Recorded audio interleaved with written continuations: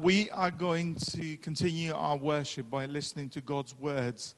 Now, as I said earlier on, Ian Campbell is sharing with us and finishing this series on Micah 6:8. And today I'll be reading from the Message, the version of the Message, as we've tried to read a different version each Sunday. So I'll read that and then I'll pray for Ian, and then Ian is going to come and share from God's word for us. So, what God is looking for. Micah 6 verses 1 to 8. Listen now. Listen to God. Take your stand in court. If you have a complaint, tell the mountains, make your case to the hills. And now, mountains, hear God's case. Listen, jury earth. For I am bringing charges against my people. I am building a case against Israel. Dear people, how have I done you wrong? Have I burdened you, warned you? Answer. I delivered you from a bad life in Egypt. I paid a good price to get you out of slavery. I sent Moses to lead you, Aaron and Miriam to boot. Remember what Balak king of Moab tried to pull, and how Balaam, son of Beor, turned the tables on him. Remember all those stories about Shittim and Gilgal. Keep all God's salvation stories fresh and present. How can I stand before God and show proper respect to the high God? Should I bring an armload of offerings topped off with yearlings' calves? Would God be impressed with thousands of rams, with buckets and barrels of olive oil? Would he be moved if I sacrifice my firstborn child, my precious baby, to cancel my sin? But he has made it plainly to you how you should live, what to do, and what is God looking in men and women. It's quite simple. Do what is fair and just to your neighbor. Be compassionate and loyal in your love. And don't take yourself too seriously. Take God seriously. This is God's words. Let's pray for Ian. Father God, thank you for your word. Thank you that it is alive, and thank you that it can transform our lives. And we pray, Lord, for your servant, that as he shares your word with us, that will come to us in a clear way, and it will enable us to honor and to live for you. In Jesus' name, amen. Ian, it's lovely to have you back with us. Share God's word. God bless you. Thank you very much, Mackie. Thank you for the invitation. It's a joy to be with you this morning and to see a congregation in front of me, albeit just a few, rather than unblinking camera. Just to say, as I appreciate the privilege of being with you this morning, how I'm impressed with the technical team that is making this happen today. So, people of Cairns Road, you need to be thankful to the Lord for the people that he has given that is enabling us to have this service together. So my role today is to look at that last portion of the text that Mackie read to us, to walk humbly with the Lord your God. Now the people of Israel in Micah's time had accommodated themselves to the surrounding culture and had given in to their own selfish desires. Proud of their standing as the people of God, they failed to reflect the character of God. There was a dissonance between what they were saying and what they were doing.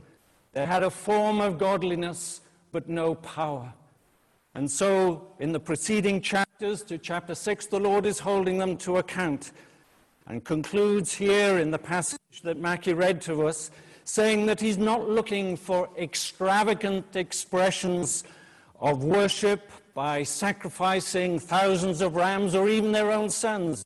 What he's calling for is changed hearts, which are expressed through acting justly, loving mercy, kindness, and walking humbly with him. What I'd like to share with you this morning is divided in two natural parts, I think. First of all, walking with God, and secondly, walking humbly with God. And so as we look at that first portion of walking with God, we have to recognize that God created us that we might walk with him. In the Garden of Eden, what do we see? We see God walking with Adam. And that expression, walking with God, is expressed in other parts of Scriptures. We see Noah and Enoch walked with God.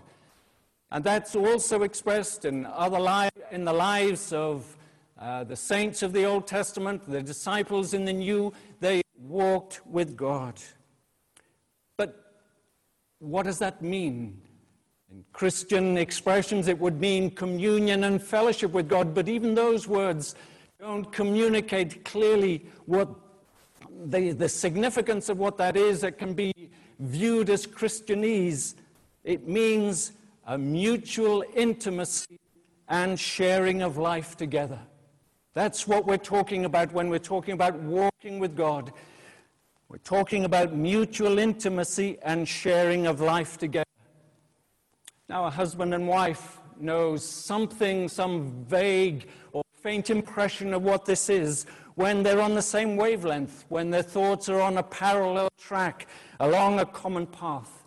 There's an unspoken complementarity of desires and hopes, and they give expression to a togetherness which they feel.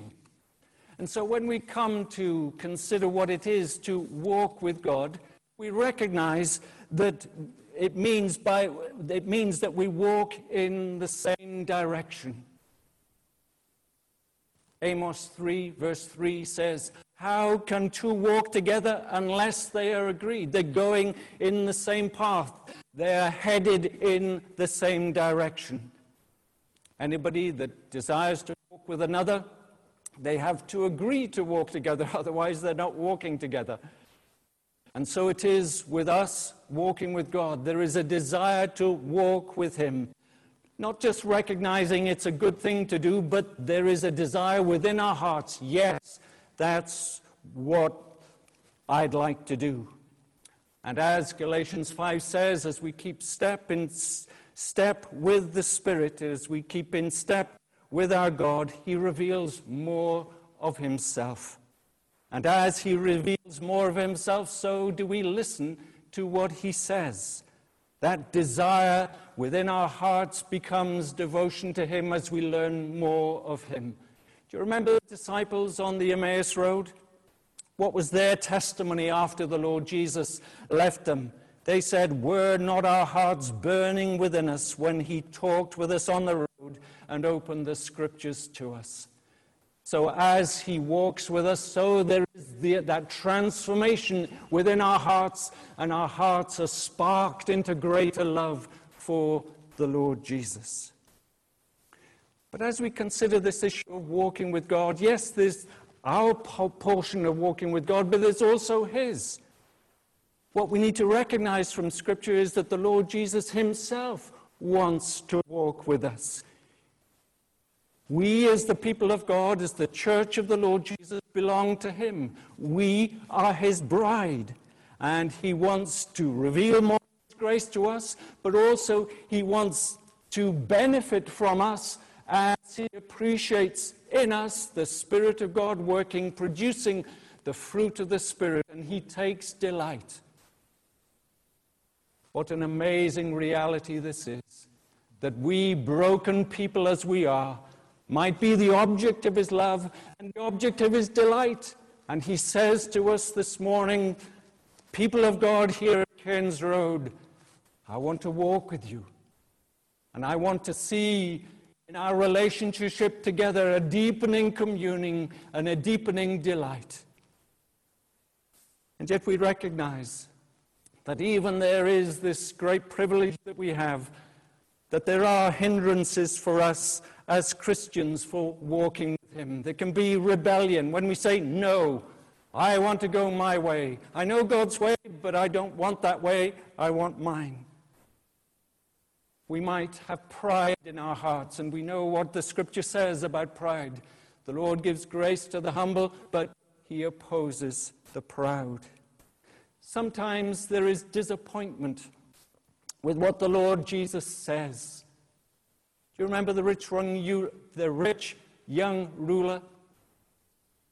After the Lord Jesus put his finger on the issue that he had, what did he do? He went away sad. He was disappointed with what the Lord Jesus said. And so it is with us at times. There are things that the Lord Jesus says to us that can prompt a temptation to leave him.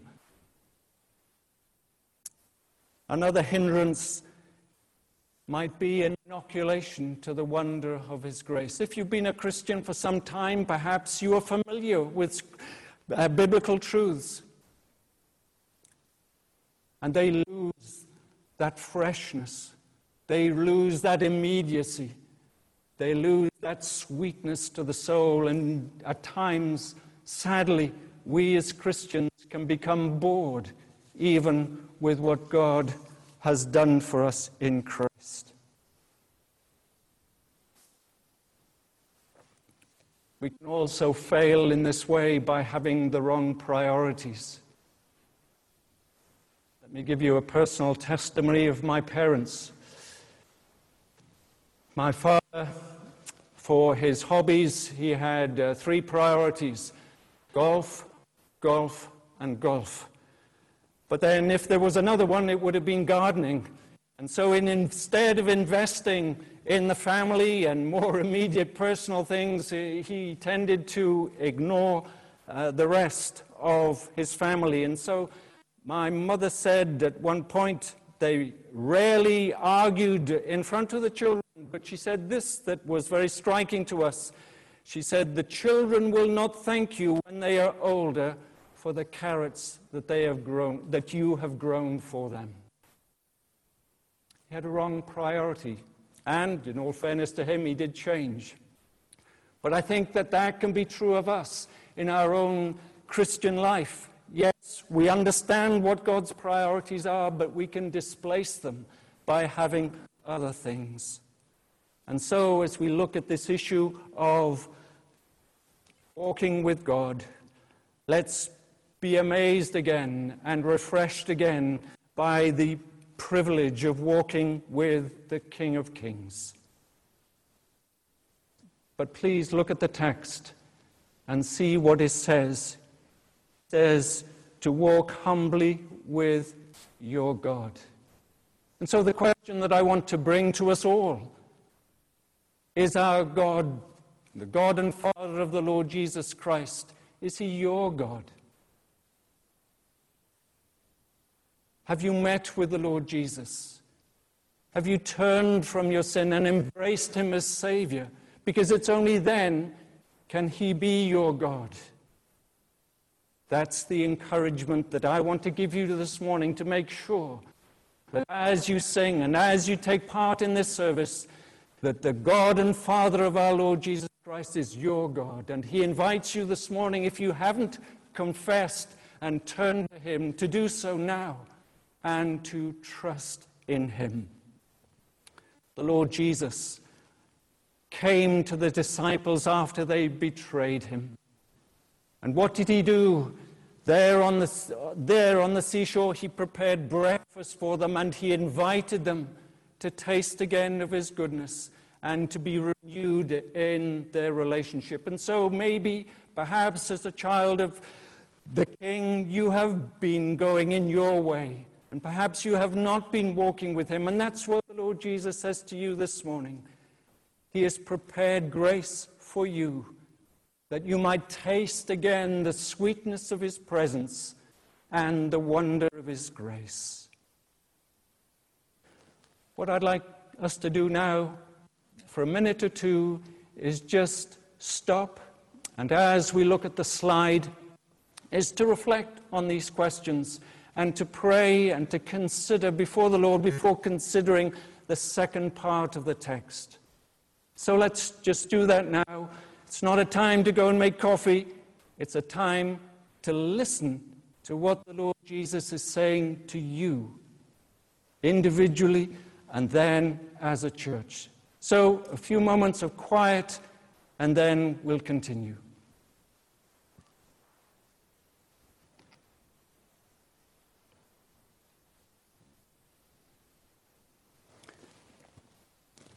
And so, as we would walk with God each day, what should characterize our walk with Him? It's not enjoyment or satisfaction, though that might be the fruit. It's not peace or joy, though that might flow from it.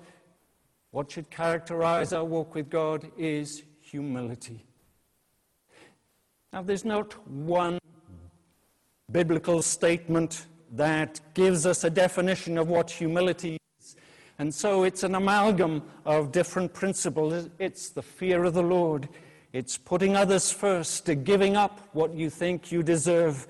It's the opposite of entitlement. It's doing nothing out of selfish ambition or vain conceit.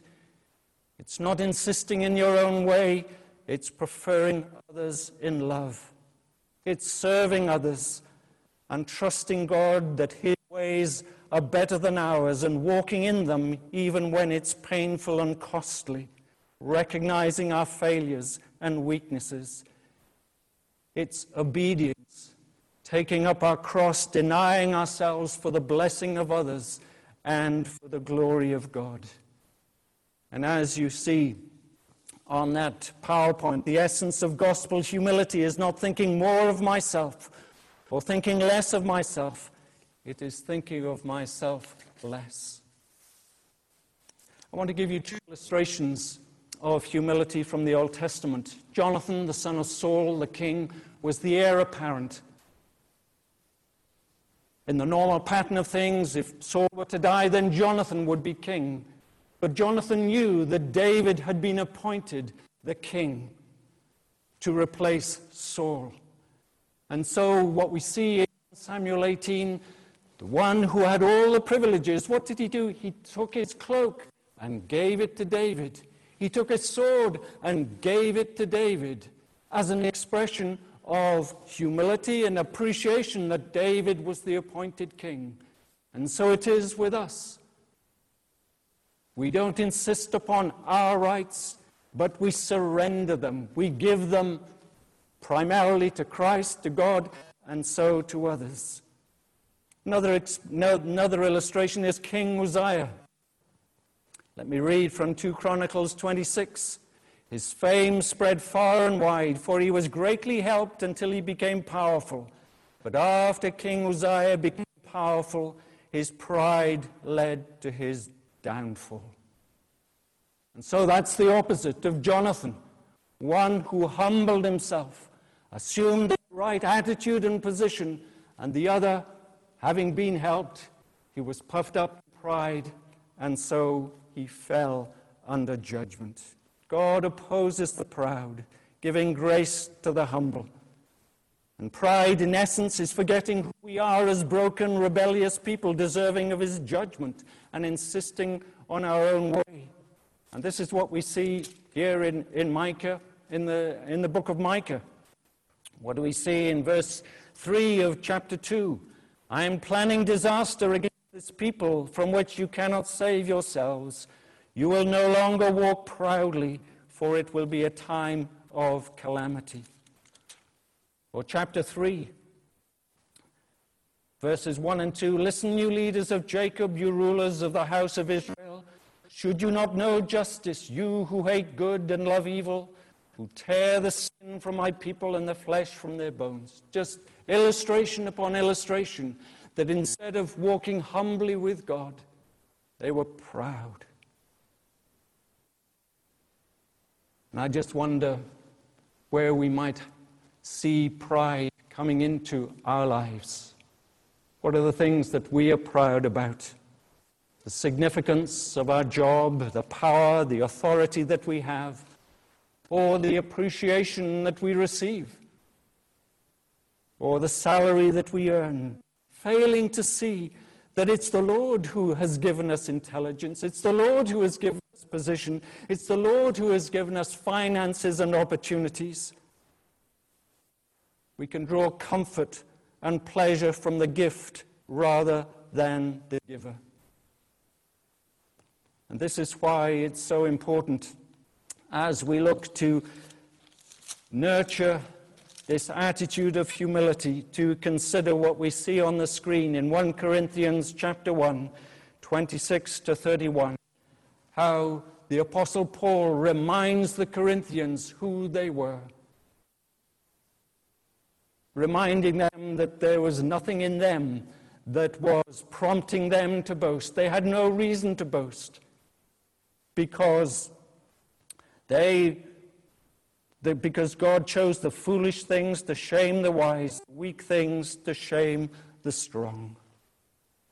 And so, let me give us some encouragement as we seek to walk humbly by cultivating a heart of dependence and trust in God's ordering of our circumstances. At times we get upset, perhaps, when the circumstances of life are painful and difficult. Perhaps in lockdown, you are tempted to be unhappy with God and to complain against God and to decide within your own heart that that's not the way to go. And yet, if we are to walk humbly with God, it is recognizing that He is over all things, that He is wise in all His ways, and that as we depend upon Him and trust Him in those difficult circumstances, so then does He nurture within our hearts that greater humility. We need to have the heart of forgiveness that I'll look at shortly, but we also need to purposely and intentionally give up our rights in order to serve others. Serving others becomes a primary motivation and action. And so, all too often the thought can come to us, why don't others help me? Why don't others serve me? And yet, the way the Lord calls us to live in humility is, how can I serve? How can I bless? And how can I encourage others? That verse, 2 Corinthians 4, verse 12, death is at work in me, but life is at work in you. And yet, the greatest encouragement that we have to humility is seeing the model of the Lord Jesus Himself. Who was the Lord Jesus? He was the Son of God. And what did He do? He made Himself nothing, humbling Himself, becoming obedient unto death. He came not to be served, but to serve and to give His life as a ransom for many. And He chose to be numbered amongst the transgressors, so that choosing life, we might be freed from the chains of death. And so, in conclusion, just let me give 2 points of application here. Let me encourage us all to ensure that there is a spirit of forgiveness within us all. It can be when our rights are offended, when people do wrong things to us, that within our ego rises up, and yet the Christ is calling us to walk humbly with Him. You don't know what He has done to me, and yet the Lord Jesus says, even when He was at the height of His pain and suffering, what did He say? He said, Father, forgive them. And so, as the song in Frozen said, we must let it go, and walk humbly with God. And secondly, if we are to walk humbly with God, we need to exercise radical generosity. In our society, we're facing economic pain and trouble that I think none of us will have ever seen before. And one area that we must surely give expression to is radical generosity, that those who have help those who have none. Community of the body of Christ has to mean something more than just meeting on Zoom on Sundays. It's as we show love, as we show humility, as we show concern, so then the world will see that we are different because we are walking with God and humbly responding to His voice to bless the world by being light in the darkness. Revelations 3:20 says, "Behold, I stand at the door and knock. If anyone hears my voice and opens the door, I will come in and eat with him and he with me." An invitation to walk with the Lord Jesus. And he's knocking to your heart personally, knocking to the heart of the door of the church here at Cairns. And so the challenge I want to bring to you this morning is, how are you responding to the knocking of the Lord Jesus? With pride or with humility? Saying, "Lord Jesus, we don't know what to do. We don't know the way ahead. We don't know how we should live, but we look to you for your power and for your strength, for your name and your name only to be glorified." May the Lord help us all.